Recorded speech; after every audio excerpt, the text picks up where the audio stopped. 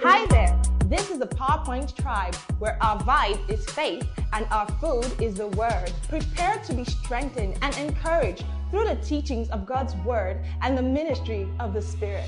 God's presence. Can we celebrate the Beckoners? Such a gift they've been to us. Such a gift, the Beckoners are. We celebrate you, your dedication, your work, and the grace of God upon your lives. Let's celebrate them once again. Thank you, Jesus. Hallelujah. It's been a while. It's the longest I've spent away from the pulpit on this Sunday. First I would like to appreciate Pastor Peace. Yeah, I remember listening to the teaching from my home, and it was so powerful, so powerful. And to think that he was just aware that morning, that even makes it more powerful, really. Thank you so much for that teaching 3 weeks ago. One of the things that really stood out for me in Pastor Peace's teaching was the fact that sometimes we're very conditioned by biblical narratives as postulated by preachers. So there's a way, if someone presented Jephthah and Gideon to you, you're likely going to choose Gideon because you've heard Gideon talked about in more brilliant lights. You've heard him talked about in a way that makes you want Gideon. You understand? And it just tells you that you don't just take things in Scripture at their face value or at their hearing value based on what you've heard over time within the body of Christ as per mainstream narratives. All right? There are people that God wants you to just spotlight and pattern your lives after. And I remember when Pastor Daly was doing an exegesis on King Solomon. Oh, dear God. I pitied Solomon that day. It was very in-depth. And that's the power of meditation. You're not bamboozled by narratives. You know the way the media sells a narrative to you, and that's what everybody assumes is the truth. How about you investigate the Word of God yourself? It's like visiting the site of the event. You understand? Excavate, do your archaeological testings, do everything. Check for that which is true. Prove all things. So that the next time you see Gideon and Jephthah, you choose Jephthah. Praise the name of the Lord. That was such a powerful teaching. Celebrate you once again, Pastor Peace. God bless your heart. And then, of course, the hearing of faith. Pastor Timmy, that was explosive. Such a powerful teaching on God's Word, especially with respect to boldness, because that's the antidote to fear. To fear. Powerful teaching. And then last week, by the grace of God, we had Pastor Yinka Adebayo. Such a powerful teaching as well. Let's celebrate our pastors for being such fine servants of God. Praise the name of the Lord. Today, by God's grace, we'll just be taking it a step further. Still on the Shield series, amen. Hallelujah. I hope you're not tired yet. Praise God. The Word of God is new every morning. Hallelujah. Praise the name of the Lord. Hallelujah. Minister Timilane has done a fantastic job at heralding this teaching. The choristers as well. And it's amazing how we never get to share notes. Nobody sent a memo. This is what Pastor is going to be teaching about and, organize your thoughts around this. No, the Holy Spirit just organizes it himself. It's really remarkable how he does that. Hallelujah. Let's open our Bibles to 2 Corinthians chapter 4. 2 Corinthians chapter 4. Father, we give you praise. 2 Corinthians chapter 4. From verse 18, I'd like you to open your heart this morning because some things are going to be happening to you while I teach. While I teach, the Lord will be planting heaven in your heart. Yes, He'll be planting heaven in your heart. Planting heaven in your heart. 2 Corinthians chapter 4 and verse 18, the Bible says, while we look not at the things that are seen, but at the things that are not seen, it says, for the things which are seen are temporal, and the things which are not seen are eternal. The things which are seen are temporal, and the things which are not seen are eternal. While we look not at the things which are seen, but at the things which are not seen. For the things which are seen are temporal, and the things which are not seen are eternal. Now, does it mean we shouldn't look at things that are seen? I can see Pastor Peace, I can see Pastor Inc, I can see PI, I can see you, I can see everyone. So does it mean when I'm driving on the road, I should close my eyes and keep looking for the things that I cannot see? If I want to cross the road, I shouldn't look sideways. Praise God. Is that what the Bible is saying? No. It says, while we look not at the things which are seen, while we do not put the pressure of performance on the visible realm. While we do not look at the things which are seen, for the things which are seen are temporal, ephemeral. Take them for what they are. We do not count on the temporal. We do not rely on the temporal. We do not put our weight, our trust on things that are fleeting and transient. While we look not upon the things that are seen. Because to look upon is to have expectation. Bible says, Peter looked at that beggar and said, look what? Upon us. Look upon us. That look is a different type of, not just see us. Look upon us with expectation. Look upon us with a demand. Look upon us with some trust and some assurance that something is about to come in my direction. By just looking at these guys. Look upon us. He says we do not look upon things that are temporal that way. We do not look at things that are fleeting with expectation of performance. While we look not at the things which are seen, but at the things which are not seen. For the things which are seen are temporal. And the things which are not seen are eternal. How do you look at what you cannot see? How do I see what I cannot see? How do I look upon something that I can't see? You see, the scripture is so powerful. You've got to just believe that it's true. Sometimes it may not make sense to your carnal mind, but just believe that it's true. If you follow the network, you would arrive at the destination of understanding. Just follow the network. It may not make sense initially. While we look not at the thing, what do you want me to look at these unseen things with? Because how do you look at the things that cannot be seen? Hebrews chapter 11 verse 3. The Bible says, for we understand by faith that the worlds were framed by the word of God. Amen. So that the things which are seen were not made out of the things that did appear. That means the grandparent of all creation is something that cannot be seen, which is the word of God. Hallelujah. For by faith we understand that the worlds were framed by the word of God, so that the things which are seen, visible, temporal, on this earth, were not made out of the things that did appear. It was not a visible material that God used to create every visible element in the creation. He used an invisible material. That invisible material is the word of God. Because the worlds were framed by the invisible word of God. So when the Bible is saying in 2 Corinthians 4:18 that we do not look at the things that can be seen, he's saying we need to look at another dimension that produces every visible reality in this realm. He's saying we look on the word. Simple. Hebrews chapter 12 then wraps it up. Saying that we're compassed about with so great a cloud of witness. Let us therefore lay aside every weight and the sin that doth so easily beset, looking unto Jesus. Looking unto Jesus, the author and the finisher of our faith. And we understand in Revelation chapter 19 and verse 13 that he had his vesture dipped in blood and his name is called the Word of God. So when the Bible says looking unto Jesus, he's saying looking unto the word. Looking unto the word. While we look not at the things which can be seen, but at the things which cannot be seen. For the things which are seen are temporal, and the things which cannot be seen are eternal. What is it that cannot be seen? The word of God. Because by the word of God we understand that the worlds were framed. So that the things which appear were not made out of the things that, or the things which are seen were not made out of the things that did appear. That is, the content of the material used to create everything you can see was not visible, which is the thing that the word of God is asking us to see and look upon. And that which cannot be seen is the word of God.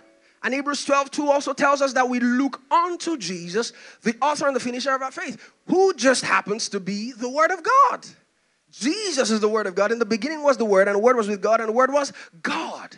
The same was with God in the beginning. All things were made by him. And without him was not anything made that was made. In him was life. And the life was the light of man.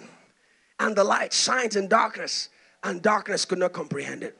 Hebrews chapter 1 and verse 1. God, who at sundry times and in divers manners spake in time past through the prophets. But in these last days he has spoken to us by his Son, whom he hath appointed heir of all things, by whom also he made the world. Ooh, he made the world through his Son. Hallelujah.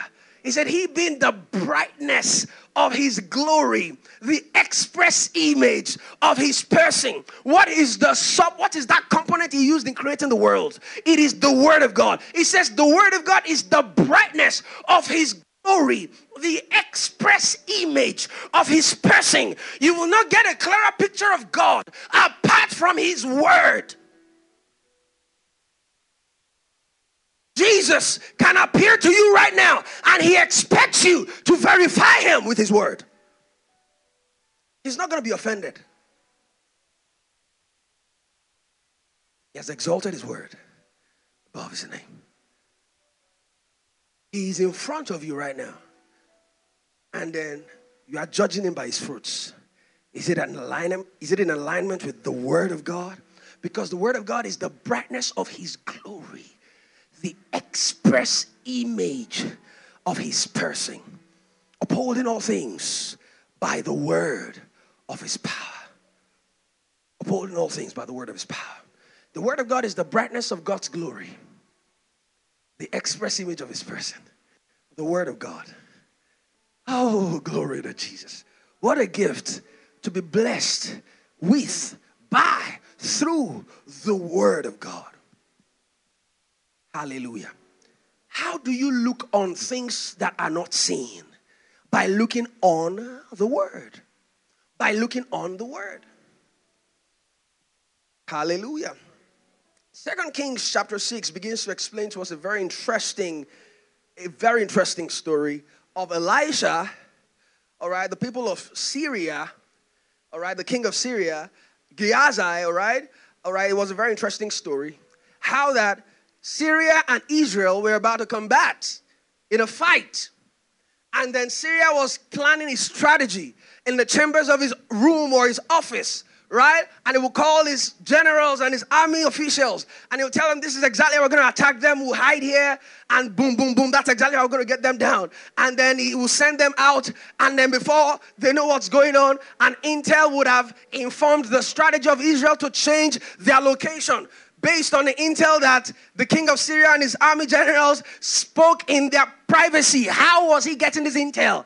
And it happened a couple of times, and they realized that somebody is talking to the people of Israel. Somebody is speaking against us in the camp of Israel. Somebody who knows what we're talking about here. And then one of the officials said, there's no mole in this place. There's no mole in this place. There is a man, his name is Elisha. He's the one, as you are saying it, he's hearing it. As you are saying it, like he's a prophet. There's nothing can do. We need to just arrest him. There's no way out. That if you like, change the strategy 100 times, he will hear it 100 times. There's nothing you can do. So he said, you know what, we're going to arrest that guy. And then he gathers the soldiers.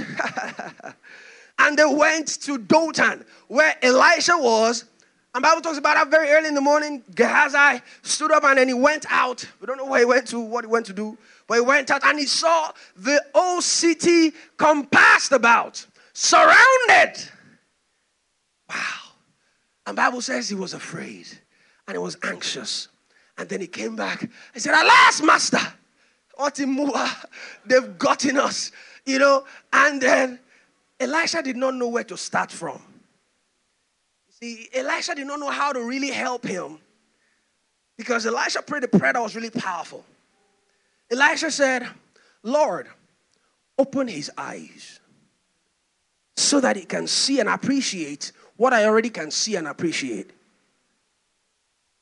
But he needs to be able to see it with his physical senses, because that's the only way he knows how to receive and relate to these things. So he begged God to open his eyes so that he could see what Elisha could already see.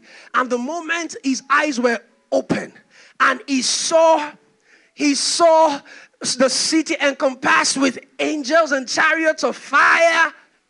You see, in that moment, would you need to confess to believe? Do you need to walk up faith in that moment? Listen, this is what and how faith prefers to work.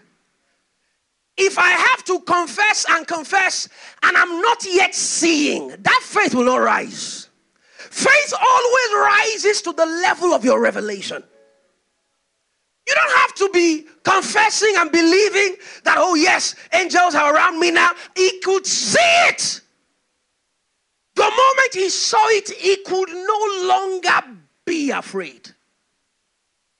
There were realities in the physical that had not necessarily changed. But the fact that he was aware of a parallel universe that had the capacity that trumps whatever it is that the physical environment was posing as a threat, he no longer had the capacity to be afraid. He no longer had the capacity to be afraid. And look at what Elisha said. He said, open his eyes, not deliver us. Not deliver us. This is one of the biggest challenges in the body of Christ when it comes to how we interact with God. You are asking God to deliver you when he has already delivered you. The prayer you need to pray is, God, open my eyes to see the deliverance you already have provided. This is one of the reasons why a lot of people do not get the answers to their prayers, because they are asking prayers from God that God does not have the capacity to respond to. Because God has to first acknowledge that he's a liar before he can answer that prayer. If he has already made provision, and you're saying, God, make provision, he has to first deny that he has made provision to now answer the request that you just made. Because he already made provision. Hallelujah. He has to first say, I'm a liar. I didn't do what I said I could do. I have not performed what I promised. So let me make another promise. You have to go back to the last promise. Hagar took her son away from Abraham. Or well, they sent her away, more accurate narrative. And then she got to the wilderness. And the supply of water and bread had finished. And then both of them were hungry, tired, famished. The boy was about to die. So she cast her away from her. And she went to another side. That I'm not going to watch my son die. And she began to cry. And the Bible talks about how that God heard the voice and the prayers of the boy. Amazing how Abraham had taught the boy how to pray. Amazing. God is not just hearing your cries. He's hearing something beyond your cries. He's touched by the feelings of your infirmities. But he's not necessarily moved by your emotions and the feelings of your infirmity. He's moved only by the word of God. Perhaps this boy said something that moved God. Because why did God say, I have heard the prayers and the cry of the lad? It was clear who God got attention. And then God looked at the woman and said, look beside you. Are there many people who die beside wells?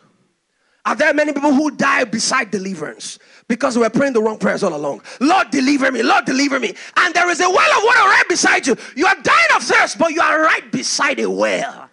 And so the greatest need of the believer is not deliverance. It's not money. It is an enlightened eyes. It is for the eyes of your understanding to be enlightened, to be flooded with light. So that you see all that the Father has made provisions for. Those are the kind of prayers that God likes to hear. Oh, Father, I thank you because all things are already prepared. All things are made ready. So that while you are experiencing a parallel contradiction, you are not fazed. You are not fearful. You are not afraid. Because you know that there is a parallel provision. That while you're about to slay your son Isaac, there is a lamb caught in a ticket. Are you seeing the provision even in the presence of the need? But if your eyes of understanding is not enlightened, you would only appreciate the things that you can see, taste, feel, and smell. That is what it means to be carnally minded. You are only able to appreciate the things that you can see, taste, feel, and smell like Gehazi. And until God made a spiritual element physical, he really could not have faith. And that was predominantly the way God related with children of Israel and every other person in the Old Testament. Because they couldn't really appreciate anything that they couldn't see, taste, feel, and smell. It was the protocol of Sinai. They had to see everything. They had to watch everything. They had to observe everything. Even Moses was afraid on that mountain. It was not only the children of Israel that were afraid. The Bible says even Moses was exceedingly afraid.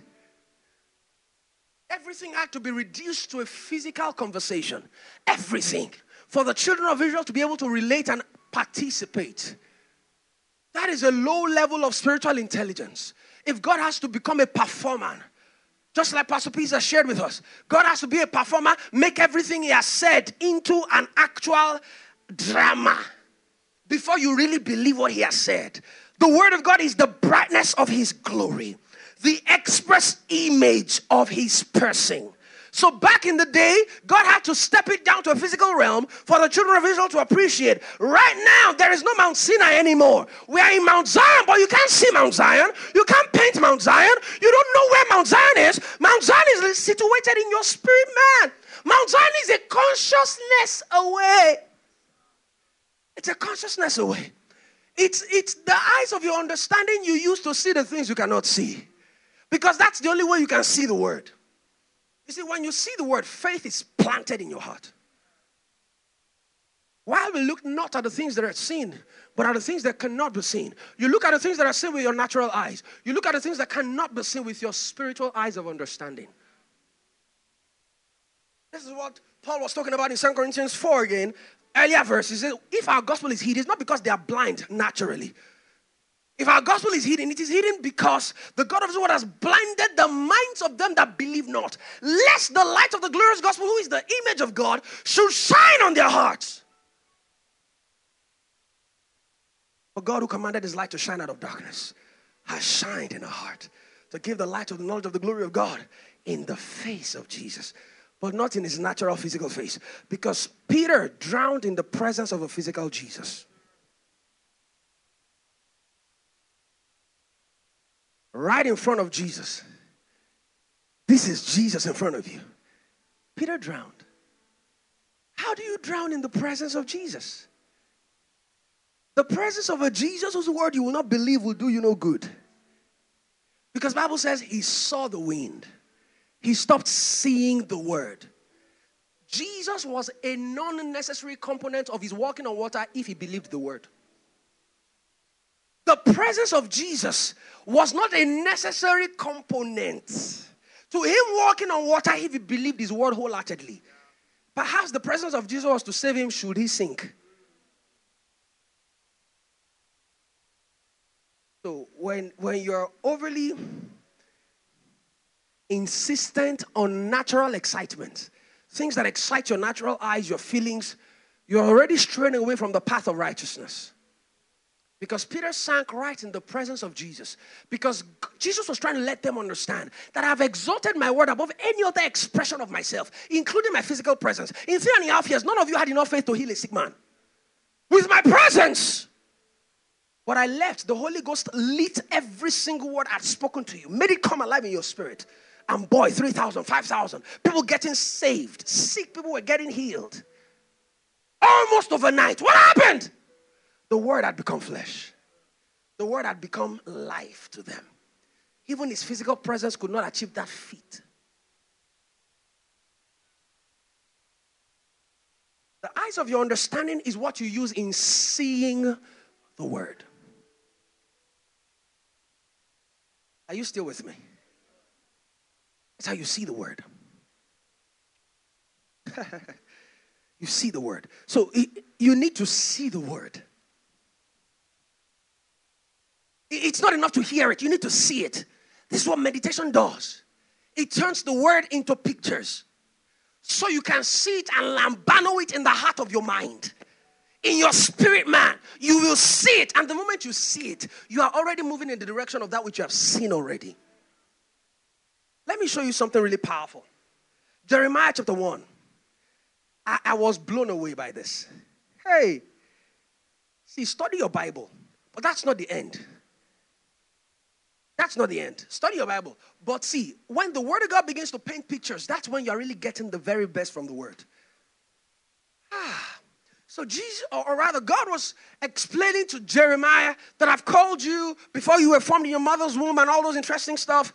And then Jeremiah kept giving a lot of excuses and reasons why he's not the one that God should use for whatever it is that he wanted to do.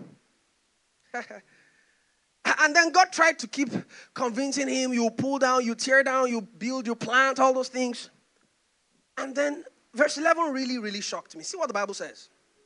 The Bible says in verse 11 that, moreover, the word of the Lord came unto me, saying, Jeremiah, what seest thou? And Jeremiah said, I see a rod of an almond tree. By the next verse, God said, I will estimate what. Wait. You have not said anything. God's word came to me saying, what do you see? It was even a question. He didn't say anything. Just asked the question. Then Jeremiah said, I see the rod of an almond tree. And then God said, I will perform. What has he said that he is to perform? I need you to get into this narrative with me right now. I look at Eniola, I say, the word of the Lord comes to Eniola, saying, what did you see? And Eniola said, I see the rod of an almond tree. And then I said, I will watch over my word to perform it. What are you going to say next? What are you performing? You have not even said anything. Because you know what the Bible says? It said the word of the Lord came. So it was a word that came. And then we've gotten to the conclusion. He said he will perform it. Where in this entire discourse did the word of God show up? Because the only thing God says is a question. He has not even said a promise. Amen. This is how you think when you read scripture. What had God said that he was going to perform? There was something Jeremiah saw. He said, I see the rod of an almond tree. That picture alone carried powerful spiritual energies and utterance locked up in number 17. So what God was doing was that he packed he packed like, say, what he would have needed to say in 2 days.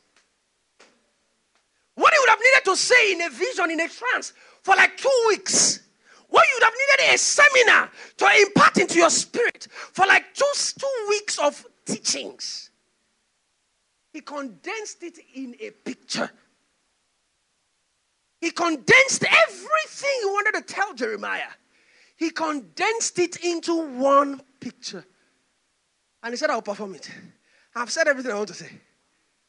This word is sufficient to convince you, to convict you, to stand you up your feet, to get you out into the nations and begin to do the things I've told you to do. I don't need to say any extra thing because you've been stressing me. You only told him to see a picture. What happened in number 17? There was rebellion in the camp. Korah, Abiram, and Dathan, they came against Moses and Aaron and said they were sons of Levi themselves. They said, who made you prince over us? We are also sons of Levi. Why should you be the one to be receiving all the prophecies? Why should you be the one to be giving all the instructions and becoming the leader over us? We also have power. The Bible says they were renowned men. So they gathered unto themselves 250 other guys who rebelled against Moses and Aaron. Then, of course, Moses was upset. The few times he was really upset. And then he said, see, you want to try me? Wait. If you people die normally, I'm not called though, but you still die anyways. You just imagine that. I'm not called, but you still die. But to show that I'm called of God, the kind of death that nobody had ever seen before is what will destroy you guys. And of course, the ground opened up and it swallowed them. But that was not the end. You would think that the children of Israel, you just saw people die the most grotesque death you have ever seen in your life. And you know fear. By the next day, you have killed children of God. You have got to kill people that did not offend you. Why did you touch them? Who sent you message? And they began to antagonize and rebel against Moses and Aaron all over again. How many people do you want to kill now? In fact, guess what? Because of that rebellion, Moses was not the one that instigated the plague this time.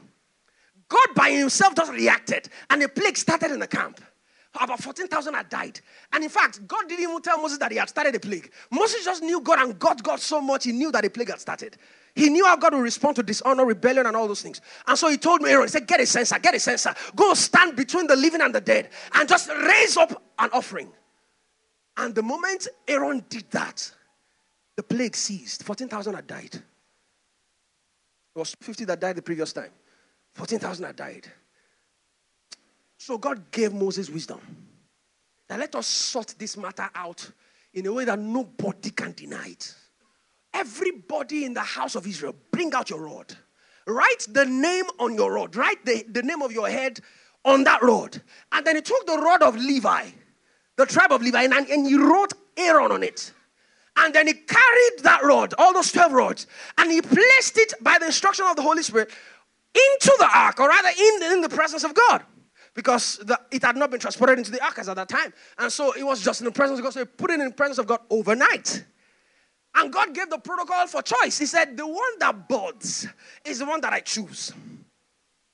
And so, by the next day, only Aaron's rod had budded. Only Aaron's rod, which was a clear sign of who he had chosen. So if you have issues with anything, it's God you go and fight. We didn't make ourselves lords over you. God chose Aaron. In fact, he said now before, it used to be anybody from Levi that could be a priest. Now only people from Aaron could be priests. So that was how the Aaronic priesthood began. Remember, he had been saying that do not look at their faces because you will face resistance. He had been trying to encourage Jeremiah that, see, you are young does not mean you cannot tell people the truth into their face. And let them understand the things that they are doing wrong to contravene the covenant of Israel. And so just tell them the truth. And Jeremiah was feeling small. That what if they come against me? What if they attack me? What if they attack my integrity? What if they don't receive my word? What if? And God painted a picture to him. And then he saw the rod of an almond tree. He said, I see it. Anybody that tries me, who will show up on site? You didn't get that. Some of you have not been listening to good music. He said, if anybody tries you, what's the next line? Some of you still don't know. It is well. You're listening to too much Domwen and Dusi. Praise God. All right. So God condensed all of that experience that Moses, Aaron, the children of Israel, the judgment upon their lives, he condensed everything into a picture. And then he planted that picture in the heart of Jeremiah. And he said, I don't have to say a word. I have spoken everything I want to say in this picture. Once Jeremiah latched onto that picture, God said, I will hasten my word to perform it. You just meditate to a point where a picture rises in your spirit. Latch onto that picture. God has said everything he wants to say. This is how God speaks. So his word must become a picture. It must become a hope. It must become an imagination. The moment you see it, you're not trying to have faith anymore. That's the reason. Many people are hearing, but they are not seeing the word. And that's why, no matter what Elisha says, you will still be afraid. You have not seen the chariots. No matter what Elisha tries to say, don't worry, don't be afraid. Let me encourage you. In fact, this is the word of God. Open his eyes. There's no need to be saying too much. Just open, let him see what I see. The word of God must become sight and sound to you.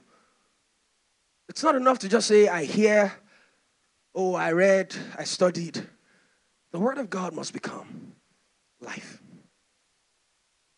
God was telling Jeremiah in that moment that if anybody comes against you, you see what I did with the children of Israel who came against Moses and Aaron? That's exactly what I'm going to do for them. I will hasten my word to perform it. You have seen everything I want to say. There's no need to say anything. He had not said a word, but he had said everything. He just planted that picture in the heart of Jeremiah. You need to see the word. You need to see it. See it. And how you see the word is with your eyes of understanding. So as I'm speaking to you now, it is your eyes of understanding that's relating with the things that I'm saying. Based on the other parts of scripture you already had in your heart. If you don't have enough scripture in your heart, your eyes of understanding is still looking at a light in a dark place. That light is still flickering. It's not yet dawning. It's still flickering. The more of God's word you put in your heart, the more meditations you place on that word, the more light comes out of it. And then the more you can utilize any word that comes within the neighborhood of the word you've already known. You need to be able to see the word. That's what my teaching this morning is. Eyesalve, the fear extinguisher. See, that word only showed up once in the entire scripture. And it's in the book of Revelations 3. Jesus was talking to the Laodicean church. The Laodicean church were loud. And they used to do loud. Very loud. So they were the richest church on earth. They were the coolest church on earth. Everybody liked to be part of the Laodicean church. They wanted to, these were the guys that every other church wanted to come around and learn about how they did their stuff, learn from them, do conferences like them, bring ministers from their network and stuff like that. So they had a reputation that they were doing well. And then Jesus' estimation of their performance was that they were naked, wretched, and poor, broke, finished. And he said, this is my counsel to you. Come and buy gold so that you can be truly rich. Come and get garments that are white, linen, which is symbolic of righteousness, so that you can be clothed. And he says, come and get Eyesalve. Use Eyesalve and anoint your eyes that you may truly see. Yeah. That you may truly see. If you're walking this earth only with your natural eyes, you're blind. That is the estimation of heaven over your capacity to see. Because you cannot see parallel provisions in another universe. You can't see it. The same way Gehazi could not see the provision of deliverance that was already around the mountain. He was afraid, not because deliverance had not been released, but because his own eyes were not open to see it. You see why the most important prayer you should pray are the Pauline prayers? Are you seeing the essence of the Pauline prayers now? Because the Pauline prayers help you to situate your prayers in the most accurate context. Can we pray in the Spirit for 1 minute? Because you don't listen to teachings like this with your ears. You open your heart.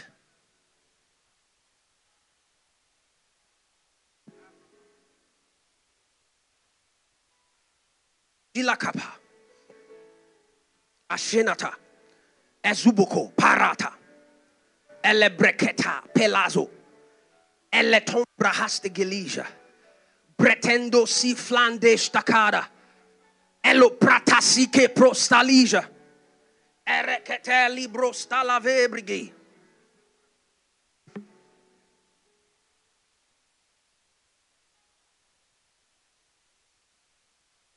Ekokopadi.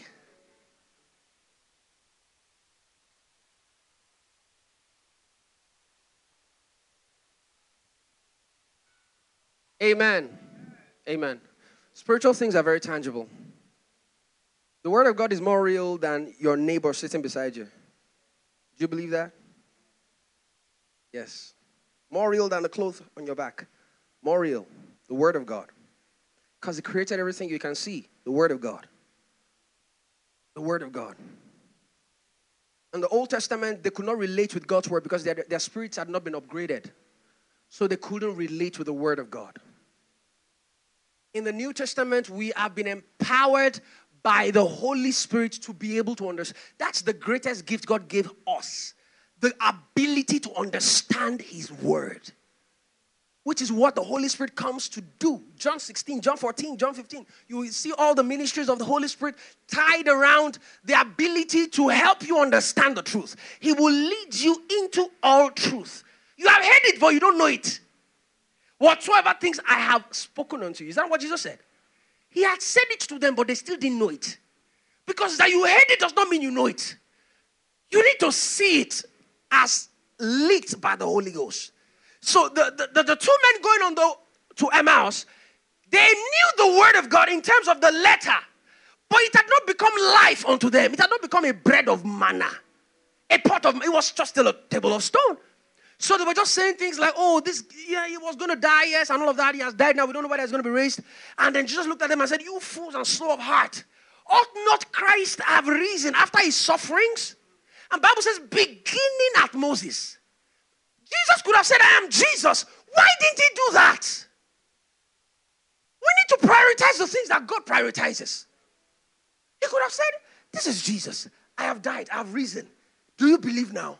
He could have appealed to their natural senses. He could have. He will save us all the stress. Do you know the distance between where he caught them and then Emmaus and then back to Jerusalem? Jesus could have just shortened all of that by saying, this is Jesus. Open their natural eyes to see me as Jesus. He could have done that. And then that trip will just be cut short right there, and they will turn back on their way to Jerusalem, and they will start saying, we have seen Jesus. Jesus did not talk to them on the premise of natural sight. He said, beginning at Moses. He went that far. He went that length, beginning at Moses, and then the prophets, and then the Psalms, and all the scripture. He began to expound concerning himself, and the truth was not sufficient. So he entered into their house, and he began to share, and he began to share. And after he got to a point where he realized that they had gone to a tipping point of understanding, after he broke bread, they saw him and he disappeared. Because he never wants you to tabernacle around that. He never wants you to tabernacle around just the presence, the physical. Are you hearing what I'm saying? The height of God's expression to you is his word to you. Understand that, receive that, and you will understand what it means to have the Father and the Son sup with you. It is in the place of revelation knowledge, in the place of meditation. He opened their understanding, verse 45. When he went back to their company, all right, when he appeared to them and they didn't believe and all of that, he began to open their understanding. He still did not say, this is me, Jesus. Come and look at my hands and all of that. Yes, he did that, all right, for those who were not believing. But the primary and dominant way he wanted them to be established was that he opened their understanding, that they could understand the scriptures. Verse 45. He opened their understanding. He opened their understanding. And we live in a world that is extremely dominated by sight. Extremely dominated by sight. You see someone who performs a wonder. Do you know that when the Antichrist comes, he will perform wonders that are real, that are verifiable by science and technology? And Bible says because of the reality of these wonders, a lot of people that even almost the elect will be deceived. Because when they see those things, they will be almost deceived to say that this is the real guy. But it's still not the real guy. Because nothing verifies the word apart from the word. You don't use things to verify the word. You use the word to verify things. And so they will see those things done in the heavens, and they'll be like, wow, this guy is the real guy, he's the Christ. But he says, don't follow him. Because he's an antichrist. Even though he will do things that would appeal to your natural senses, you would almost be following him. Because it's exciting to do so. It's really engaging. You excite your mind and your soul. But he says, that's not how. You look at the word of God again. It doesn't matter how fantastically Paul preached today. We'll go back to the scripture, the Berean Christians. Don't use that to bobo us. The word of God said what? What did you say? Let's put it side by side. That's the kind of believers that God wants to raise in this end time. People who cannot be swayed, tossed to and fro by winds of doctrine or the sleight of men, whereby they lie in wait to deceive. They're able to discern the truth of God's word so that they can grow up into him in all things. There is a change in era. So back in the Old Testament, all they could see was Mount Sinai. And even Moses himself was afraid. But the Bible says we have not come to a mountain that can be touched. We have come to Mount Zion. Hallelujah. Tell your neighbor, I've come to Mount Zion. Allah Shita Hagazi. We've come to Mount Zion. We've come to the city of the living God. We've come to the heavenly Jerusalem. We've come to the heavenly Jerusalem. We've come to the innumerable company of angels. You see why Elisha could not be afraid. Because right around that place, he was in Zion. Gehazi was on earth, but Elisha was in Zion. You may not always see all the Zionic components, but they are there. You must be able to see it with your eyes of understanding. You can't see it with your natural eyes. And God will not step it down to a natural sense to you because you are not Gehazi, and that era is gone. If you don't see it with your eyes of understanding, you will just never see it. You have come to Mount Zion, the city of the living God, the heavenly Jerusalem, the innumerable company of angels, to the general assembly and the church of the firstborn, whose names are written in heaven, to God, the judge of all, to the spirit of the just men made perfect, to Jesus, the mediator of the new covenant, to the blood of sprinkling that speaks better things than the blood of Abel. Look at the things that are available in the invisible realm to you at all times. All times. So what does, let's check it out. What does the city of God and the heavenly Jerusalem presents to you? It presents to you the intimacy with the presence of God. You have come into the presence of God. So I don't go into the presence of God. I carry the presence of God because I'm always in Zion. In my heart, in my spirit, I am in Zion. You see, he said the time will come where we will not go to a mountain to go and worship God. We'll be able to worship him with the spirit and the truth. That is, wherever the truth is, that's where the spirit is. The truth is God's word. Every time light dawns in your heart regarding the truth, you have entered into Zion. In spirit and in truth. So we get into fellowship and intimacy with God's presence. That is what the city of God and the heavenly Jerusalem presents. The innumerable company of angels presents God's power and the ministry of angels at all times. This is not something that God will deploy. He's already there. Because he will not say, God, deliver me. He said, open his eyes. And God cannot answer some prayers if he already has answered them. You're already accepted in the beloved and you're coming to God and say, Lord, accept me. How does God answer a prayer like that? He will just open your eyes to see that he has already accepted you. And then you receive his word regarding you. Because if he answers that kind of prayer you were praying before, he has to first agree that he's a liar. And by two immutable things that makes it impossible for God to lie. God cannot lie to placate your emotions and make you feel a little, make you feel okay. He will not deny himself just so that he can make you feel all right. So he has to agree first that he's a liar. What he said before, he didn't mean it. He didn't do it. So let me now do again what I already said I will do that I obviously did. But your prayer is already invalidating. No, he would ask that your eyes be open. And if you are not asking that your eyes be open and you are not willing for your eyes to be open, there is nothing God can do. As you are crying, he will cry with you. Innumerable company of angels. God's power and the ministry of angels. So every single time you are walking down the alley in Bagada or wherever it is, and it's at night, you understand where you are. You may be on earth and in Bagada in that moment, but you are literally in Mount Zion. This is what you need to understand. That the eyes of your understanding needs to be able to upgrade you into two parallel realms at the same time. Where even though you are in Dothan, you know you are in Zion. Because for Gehazi, he was only in Dothan. Elisha was in two realms. His eyes had been opened. He saw what Gehazi could not see. He saw. And so you are within the uncountable. Any count would have sufficed. Because angels are that powerful. Any count, 1,000, 2,000, it would have sufficed. But he said, these ones are uncountable. Every time you enter into Mount Zion, you are within the presence of the innumerable company of angels. He says, you have come to the general assembly and the church of the firstborn, with names written in heaven. Hallelujah. You have come to the company of believers with a record and a backing in heaven. That means whenever you go to a Bible-believing church, Bible-teaching church, that Jesus Christ is the head of that church, your names are written in heaven. Glory to God. Tell your neighbor, my name is written in heaven. Oh, say that with confidence like you know what you're saying. Have you heard some preachers tell you things like, if we die today, will you make heaven? Yes, I will. My name is written in the Lamb's Book of Life. If you die today, do you know where you will end up? I know, ma. Glory to God. We have come to the General Assembly and the Church of the Firstborn, whose names are not being written. Written in heaven. Not with pencil.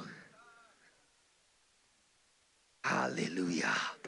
Company of believers with a record and a backing in heaven. You have come to God, the judge of all. That is, God's justice and vengeance are present with you at all times. You see, it is his vengeance that makes you able to live at peace with all men. This is the reason why we can live at peace with all men. Because I will never be the one to fight my battles. Never. There is nothing you can do for me, against me, all right, to me, that should justify me to do a clap back. In that sense of fighting carnal weapons with carnal weapons. No. The reason why I can live at peace with you is because I have a God that is called the judge of all. He's the judge of all. I don't even to say God will judge you. I'm in Mount Zion. The judge of all is seeing everything. You do this kind of thing, I will be praying for your forgiveness. That's the best I can do for you. but that you will do something to me, against me. And I carry the Abrahamic covenant upon my life. The one that says that whoever curses you is cursed. Whoever blesses you is blessed. I don't need to say a word. I'm in Mount Zion. That covenant is active. It's active. There is a God called the judge of all. He judges both the quick and the dead. The living and the dead. He can judge a dead man. He can judge a man that is dead. You want to now try me. And then the judge of all will be looking and not judge. The judge of all. Oh. Not the judge of some people that have bribed him and then some other people that... The judge of all men. The one you cannot bribe. The one you cannot lobby. The one who is in alignment with his word. My covenant will I not break. Neither will I alter anything that is gone out of my lips. If I have said something... it cannot be undone. His counsel cannot be reversed. He's called the judge. This is where you are now. But are you aware of these things that I'm saying? This is Mount Zion. That's where you are. There are angels all around. Can you imagine this? But you can see it when you read the scripture because it's there in scripture. We have not come onto a mountain that can be touched. We have not come to a place that can be excited with sensual touches. No. I've come onto Mount Zion. But you can't see it if your eyes of understanding is not enlightened. You can't see it. You can't activate it. Because the moment Elisha knew where he was, he said, okay, Father, now that they're here, let's just strike them with some blindness. Let's just, Someone who didn't see that, who didn't see where he was, said, Lord, deliver me. There are many that rise up against me. Many that say of my soul, there is no help for him in God. But Elisha responded with a certain decorum. He was appealing to God to open the eyes of a partner, not his own. His prayers were different. The way he related with the environment was different. He was in Mount Zion, the city of the living God, the heavenly Jerusalem. In the presence of the innumerable company of angels. Company. That means they shield you. Company of angels, impenetrable, impregnable, unbreakable, untwattable, innumerable company of angels, the general assembly of the church of the firstborn, whose names are written in heaven. To God, the judge of all men, both the living and the dead, the spirit of just men made perfect. Hey, this one is exciting. Every situation you find yourself, there's a patriarch that has experienced it for you. A patriarch. So every time you find yourself in a dire situation, understand that all the spirits of just men made perfect around you. Bible says we are compassed about with so great a cloud of witnesses. That means if the experience you are going through is resident in Samson, Samson can share with you wisdom and insight in that moment. In that moment. He said, don't make the error that I made. Restrain your steps now. Delilah de Morio. Tell you. This is Delilah. This is Delilah. And then Samson will speak to you in that moment. And then Joseph will come upon you. And then Paul will speak a word in season. Because you are in the presence of the spirits. You see, listen, it didn't say the spirit of adjustment in the state that they were on earth. It says they have already been perfected. All their errors have been turned into insights. All their errors. So when David is speaking from that realm, he's not speaking as the one that slept and that killed. He's talking from a perfected realm. He's talking from a realm that he can do a far better justice at advising you in that space than even if you met him live on earth. Are you hearing what I'm saying? You are with Abraham, the father of faith. You are with them right now. You are with Noah, the ark builder. You are with all these guys. You are with David, the man after God's heart. You are with every one of them is right beside you. If you are conscious that you are in Mount Zion, these people are there. The spirits of the just man made perfect. That's where you are. That's where you are. The wisdom from the cloud of witnesses and the patriarchs of faith. Barak, Jephthah, Gideon. They're all there. Sharing with you insights of the good examples they laid. And insights from all the errors that you should avoid. The lies you should not tell. Isaac is there. Joseph, Mary, they are there. The spirit of just men made perfect. And look at the chances of failure. How it has been reduced to nothing. Because this is a cumulative wisdom. They didn't have them.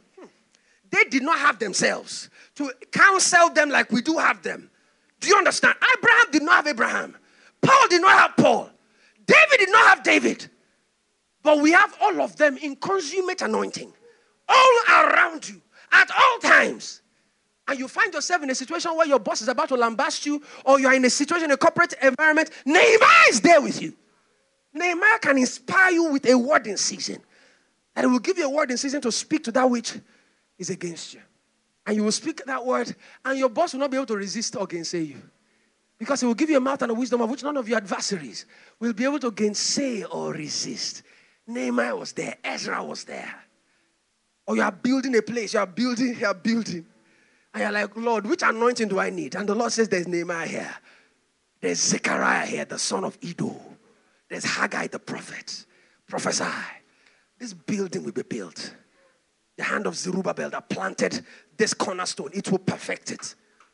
And the spirit of the just men are there. You are in Mount Zion, sir.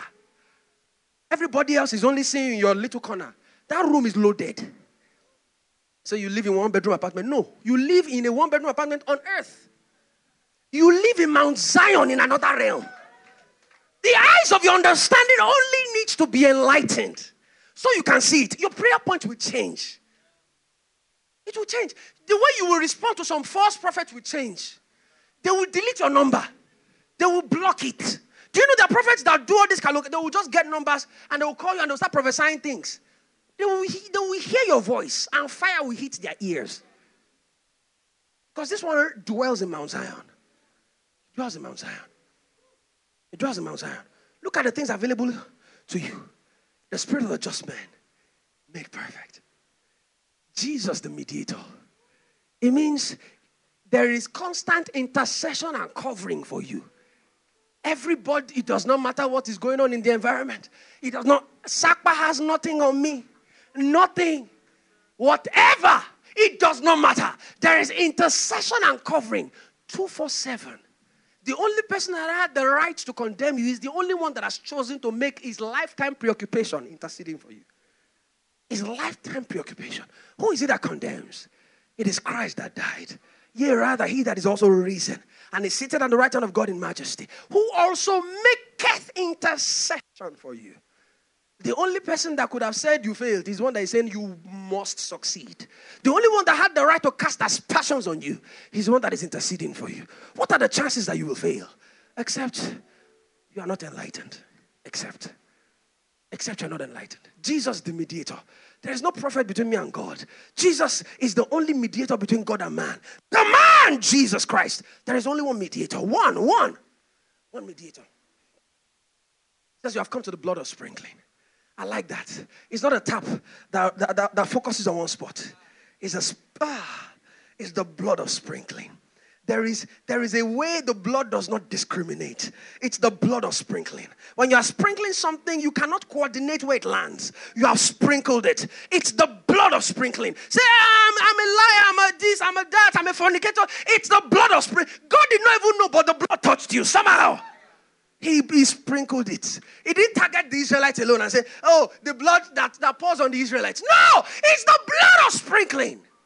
He sprinkled it on everyone. If you are willing to receive, he's willing to accept you. He's willing to accept you. The requirement in his presence is not holiness, it's boldness. Yes.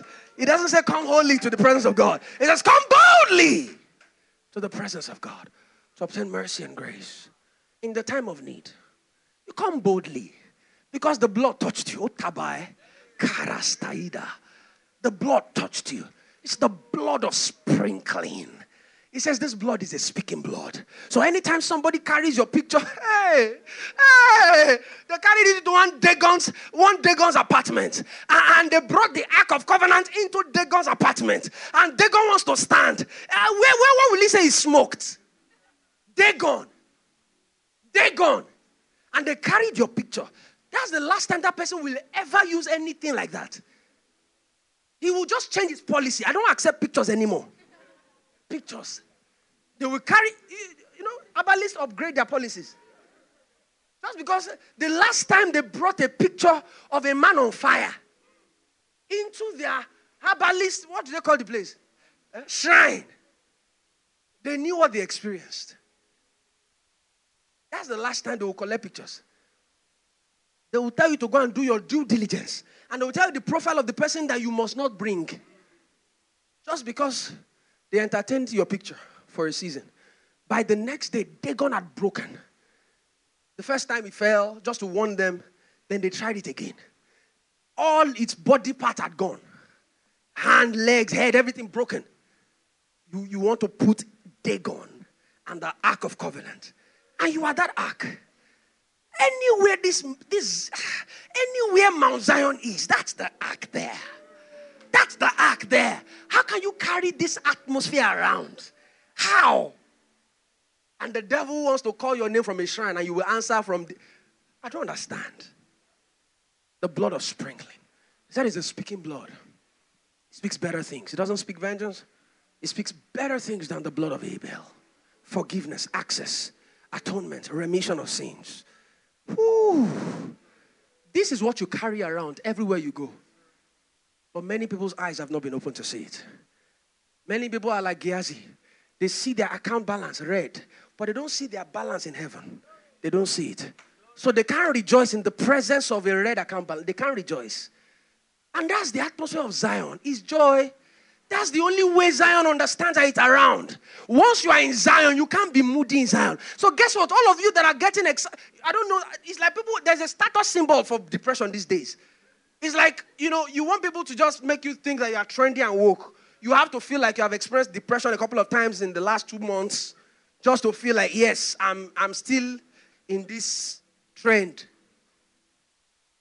Every time you get into depression and sadness, it's because you have lost perspective. You have lost it.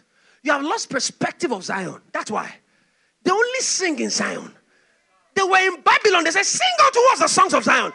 You only sing in Zion. When you want to be in Zion and be moody. Even in Babylon, they could sing a song of Zion. Yet, things will be happening around you. You are not able to raise your gaze beyond the realm of what you can see, taste, and smell. And look unto Zion. Great is the Lord, and greatly to be praised. In the city of our God, in the mountain of his holiness, beautiful for situations. The joy of the whole earth is Mount Zion, side of the north, city of the great King. So you activate Zion every time you rejoice. You activate Zion. Do you want to do some activations right now? We don't need to plan for it.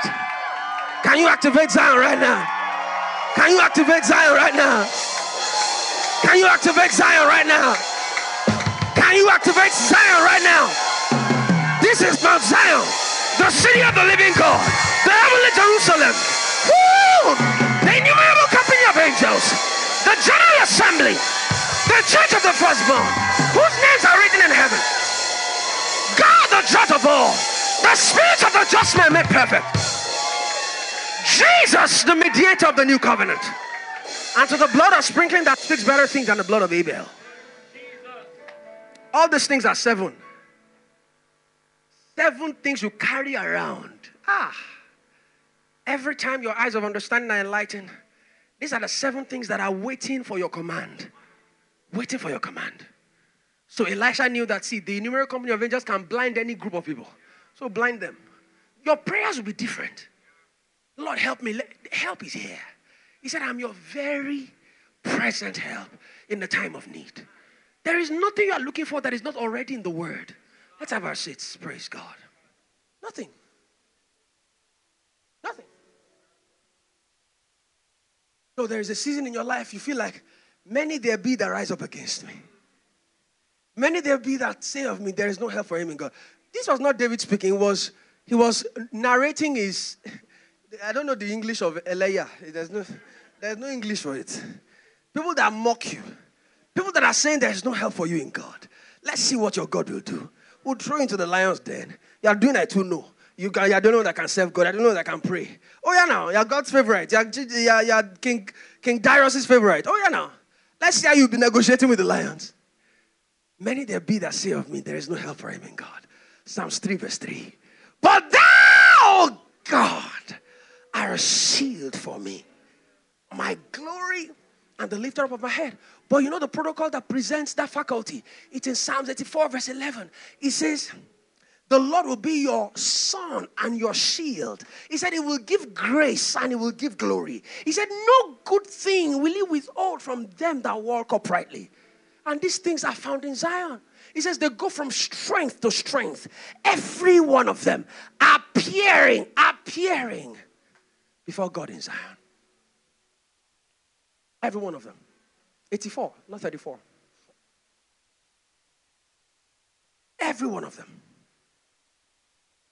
appearing before God in Zion. How you activate Zion is by rejoicing. Hallelujah. Hallelujah. Glory to God. For the Lord God is a sun and a shield. The Lord will give grace. He will give glory. No good thing will he withhold from them that walk uprightly. For thou, O God, are a shield for me, my glory and the lifter up of my head. Verse 7 talks about how that they go from strength to strength. Let's check it out. Verse 7. They go from strength to strength. Every one of them appearing before God in Zion. What is the strength of Zion? It's the joy of the Holy Ghost. The joy of the Lord is your strength. Never let the devil steal your joy from you. He's trying to exit you out of Zion. He's trying to usher you away from Zion. That's not the kind of ushering service you should receive. No. Don't let the devil get joy out of you or get you out of joy, whichever one. Because you are both in joy and joy is in you. Praise God. That's the dominant atmosphere of Zion. Is joy in the Holy Ghost. Hallelujah. So we're going to sing that song, I Got Joy, towards the end of this teaching. So you need to, in your room, sometimes just imagine that you're in Zion. Just see Zion. See God, the judge of all. See Jesus, the mediator of the new covenant. See the innumerable company of angels. See the blood of sprinkling. See the general assembly, the church of the firstborn. See the spirit of the just man made perfect. That just really excites me, you know. The spirit of the just man made perfect. Romans chapter 15 verse 4. Peter is not angry that you're learning how not to behave through him. He's not angry. He's been made perfect. He's not offended. You learn and not make that same mistake. That's why it's written in Scripture, Romans 15:4. All things that were written aforetime were written for your learning, so that you through the comfort of Scripture might have hope. That this thing that is happening to you, you're not the first it will happen to. But don't worry, you can overcome. You can overcome. David is here. Isaac is here. The spirits of the just man. The cloud of witnesses. Father, we give you praise. So you need to understand that there is a parallel universe. There's a parallel reality. Apart from that which you see, taste, feel right now, there is another realm that you are also in. But you need the eyes of your understanding to be enlightened to be able to see it. Amen. Fear will engulf your heart if all you see and acknowledge are the things that are physical in your environment. Gehazi was afraid because he saw things that were fearful. So God will not, it won't counter what you have seen with words. It will counter it with sight as well. That is why your words must become sight. The things that you are hearing as words must become sight. So that you will find a certain sight that contravenes and superimposes on whatever it is you have seen in the natural realm. He will just give you a picture. The way he gave Jeremiah a picture. And in that picture, he had packed like 10 teachings. He had just packed it. The rod of an almond tree. Wow. Jeremiah knew because he had been studying his Bible. So that's the whole idea of studying your Bible. So that when God gives you a picture, you know all the things connected to it. And everything God is saying by just saying that. Because God did not say a single word to Jeremiah. He didn't say, now that the word of God has come unto you, go ahead, do this, do that. No. He just gave him a picture. What do you see? If you interpret it well, then I've spoken. I've already said everything I want to say. Can you see what I need you to see? From the word. So you study the Bible until it becomes a light. Because that's all pictures work with. You take a picture in the dark, there's no picture. Pictures work with light. Until that word becomes light. And then it is plastered on the tables of your heart as a picture. And then you see it. Once you latch onto that picture, You don't need to find what will make that picture happen. Don't worry, it will happen. It will drag you into performance. Hallelujah. So your heart will be engulfed with fear if all you see and acknowledge are the things your physical environment presents to you. Every crisis is actively telling you something. Every crisis is actively telling you something. There are things your spiritual heritage and atmosphere is also telling you, but you can't relate with that with your naked eyes. The eyes of your understanding needs to be enlightened. The eyes of your understanding is the receptacle for the realities of heaven. If you become aware of what heaven says regarding that situation, instead of being afraid, you will begin to rejoice, because that's the only valid reaction to heaven's pulse. How did David respond to Goliath? Everybody was looking at David as a giant who had a history of battle. They were looking at him from a very fleshly standpoint. Henceforth, we know no man after the flesh. So even men that are not of God, we interpret them through the lens of Scripture. So when David arrived at the valley of Elah, he was not looking at a giant who could kill people who had been fighting from a child. He only looked at him relative to what the Word of God says about people that are not circumcised. So it's the way you interpret things. So you look at that giant corporation and you are coming into that industry as a little company with a few staff, and you want to disrupt giant organizations. Obviously, by the time you read the CV and the profile of these corporations, your heart will sink in fear. Do you think if David meditated on Goliath, he would have the liver? They had 40 days to meditate on Goliath. None of them could lift a sword. None. They had been soaked into his fear. But a man coming with fresh perspectives, he came and he said, if I don't kill this one quickly, I will start looking at him. I'll start looking upon him. I'll start examining him. While we look not at the things that are seen, but at the things that are not seen. For the things which are seen are temporal. The things that are not seen are eternal. So he looked at Goliath and he began to interpret him through the lens of Scripture. Because Scripture divides the world into two. It's the Jews and the Gentiles. It's the Jews and the heathen. The circumcised and the uncircumcised. That's the only way, as at that time, David interpreted anybody he saw. So he looked at Goliath. Is he a Jew? No. That means he's a Gentile. Is he circumcised? No. That means he's uncircumcised. So his response reflected his interpretation. He said, who are you, this uncircumcised Philistine, to defy the armies of the living God? And that was the anger with which he dealt with him. Because he was no longer seeing him on the level playing field of battle, combat, man to man. No, this was not a Jew against a Gentile. This was not a man under covenant with a man who had no covenant over his head. Father, we give you praise. You need to be able to see things from the perspective of the finished works of Jesus Christ. Stop asking Jesus and God to do things he already said he has done. He has accepted you in the beloved. Receive the acceptance and move on. Stop asking God to do what he already said he has done. He's perfected you. He's doing it. Just accept it. Stop praying prayers that deny the validity of God's word. He's your shield. He's the lifter up of your head. We won't be able to go into the Pauline prayers today because that's another kettle of fish, because that's really where we're going. Because when your eyes of understanding is enlightened, you will see things the way God sees them. You will interpret data, information, the natural way. You will see things the way God has designed for them to be seen. Praise the name of the Lord. Hallelujah.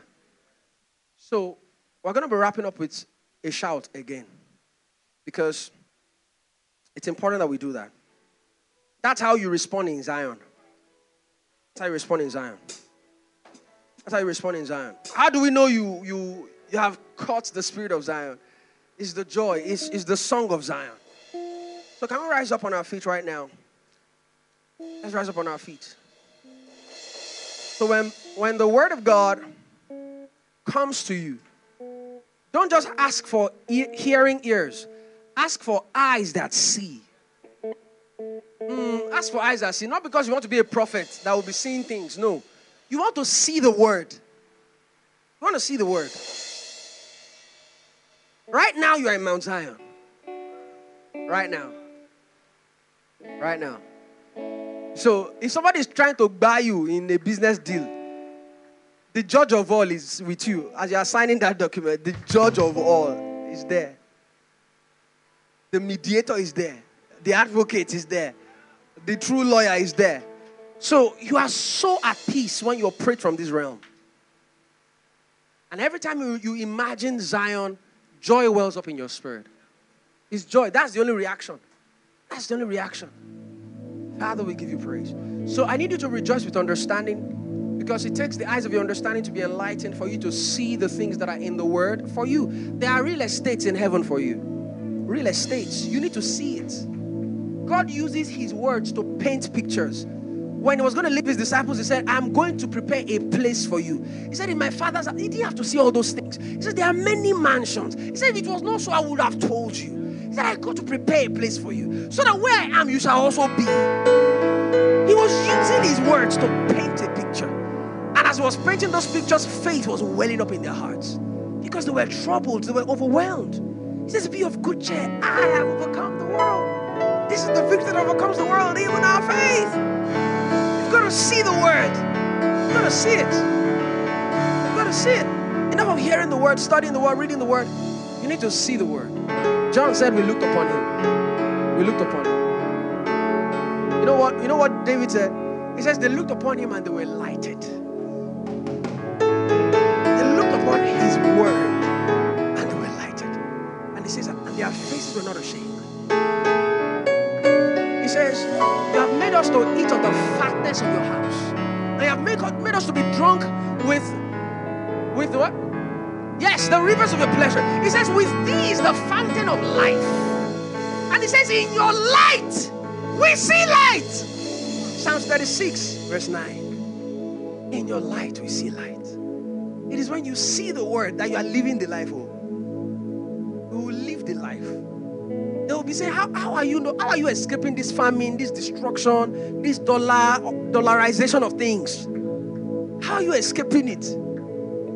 Because at famine and at destruction, you shall laugh. The word of God. 1,000 will fall at your side, 10,000 at your other side. None will come near your dwelling. Only with your eyes will you see and behold the reward of the wicked. When others are cast down, you shall say there is a lifting up for you. The Lord will show you marvelous kindness in a strong city. It's one of the strongest cities in Nigeria. The Lord has shown me marvelous kindness, not tertiary kindness, not a little bit of kindness, not something that, just to go by. Marvelous kindness in a strong city. He said he would enlarge the space under me so that my legs will not slip. Errors are violated in my path. Errors, I am not permitted. He said he would enlarge the space under me so that my legs will not slip. Because the Lord has enlarged the room under me. He said I will dip my feet into butter. He said the rocks will pour me out rivers of oil. That stingy corporation, that stingy uncle, that stingy governor, he will sign the contract. He will pour you out rivers from flinty rock. Yes, rock where nothing like water shows up. Water will come out for you. That's the word. This is how you see the word into prophetic motion. You push the word into prophetic motion when you see them. You see it. Your horn is exalted like that of a unicorn. Are you hearing these things? He has anointed your head with oil. Your cup runs over. And you are seeing the cup run over. And it's not just a momentary running over. You literally have to create a system that can capture the turnover of the run over. Do you understand? Because that thing does not stop running over. Why waste what is running over? So you create a system so that gallons are flowing out of you. And you see it, you see it. The Lord looked at Abraham, he said, look on the sky. Are you seeing? Can you see? Can you see the stars of heaven? He said, that is exactly what I'm trying to do with your life looks like. That's the closest I can find in the earth realm to depict what I'm trying to do with your life. Can you touch the sand of the seashore? Can you count them? That gives you an idea. It's not even the best that I can do. It's just an idea within this realm. God will turn his word into pictures in your heart. And until you see those pictures, you may not be able to arrive into their destinations. So whenever you go and pray, what What you are looking for is a picture. Inside the word, let it be planted in your heart. That was the picture that kept Joseph through all those 13 years. That picture. One picture just kept him through those years. Because the word had become flesh. It became an image. Are you ready to rejoice? While you are rejoicing, the Lord will plant a word in your heart. But guess what? Everything I said now are things that I already knew, I'd read and studied. Then they became life. They became pictures of hope. And so, don't worry. You don't have to be the biggest Bible scholar in the world. That one you know, it will become a picture. And you'll be surprised how much God will do with that picture in your heart. This new week we're about to get into, because the Lord has introduced you to the Eyesalve. He has anointed your eyes. And now your eyes can see. Can you rejoice right now? Can you rejoice right now? Can you rejoice? Can you rejoice? Can you rejoice? Can you rejoice? Can you rejoice? Can you rejoice? Can you rejoice? Can you rejoice? Can you rejoice? Can you rejoice? Can you rejoice? I got joy. I got joy. I got joy. Where are they? Where are they? I got joy. I got joy. I got joy. I got joy.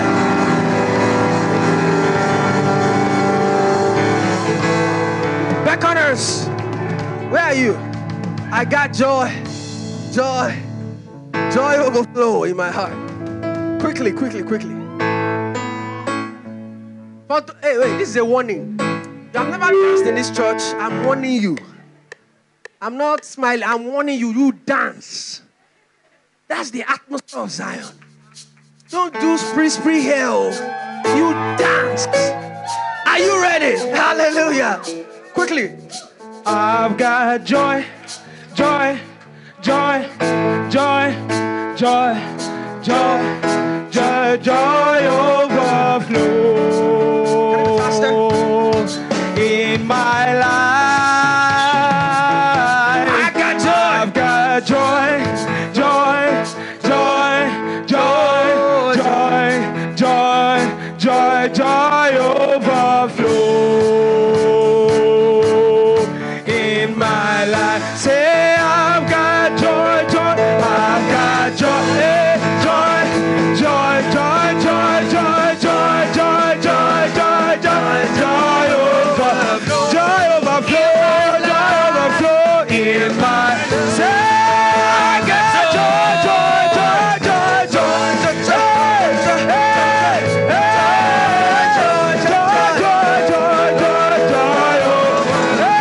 Are you ready?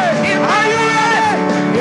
Say, I got joy, joy, joy, joy. I got joy, I got joy, I got joy. Joy over in my life, in my life. I got joy, joy, joy, joy, joy overflow in my life, in my life. Amen. I just remember this. I just remember this scene in scripture. How that David was dancing before his God. And Milcah, his wife, disregarded him and dishonored him. And then, of course, he responded with violence. He said, "It is the God that chose me ahead of your father. He's the one I'm dancing before." He said, "In fact, I'm now even going to play more before him." So listen, for ladies, this should be a prerequisite. Can he dance? Remember, she was the only one that was barren in scripture because she despised the man that was in praise. She despised the man that was expressing the joy of the Holy Ghost. She despised him. Hallelujah. So one more time, I want you to dance like David danced. I want you to dance like you understand what you're trying to do. I got joy. I got joy. Come on now. Joy. Come on now. Joy. Come on now. Joy. Yeah. Joy. Joy over in my life. In my life. In my life. Say, I got joy. I got.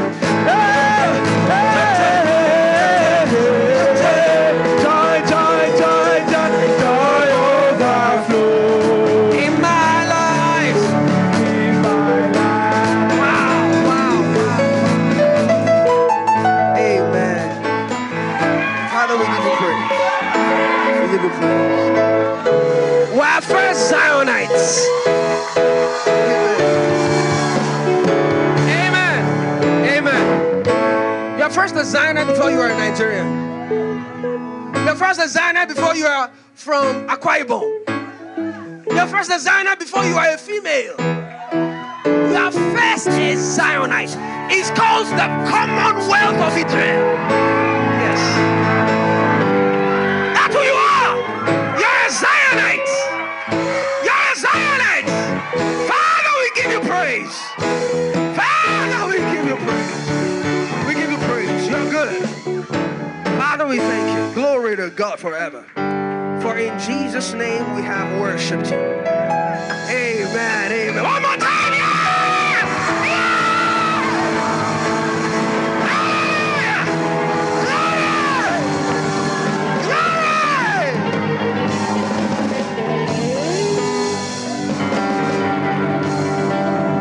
Father, we give you praise.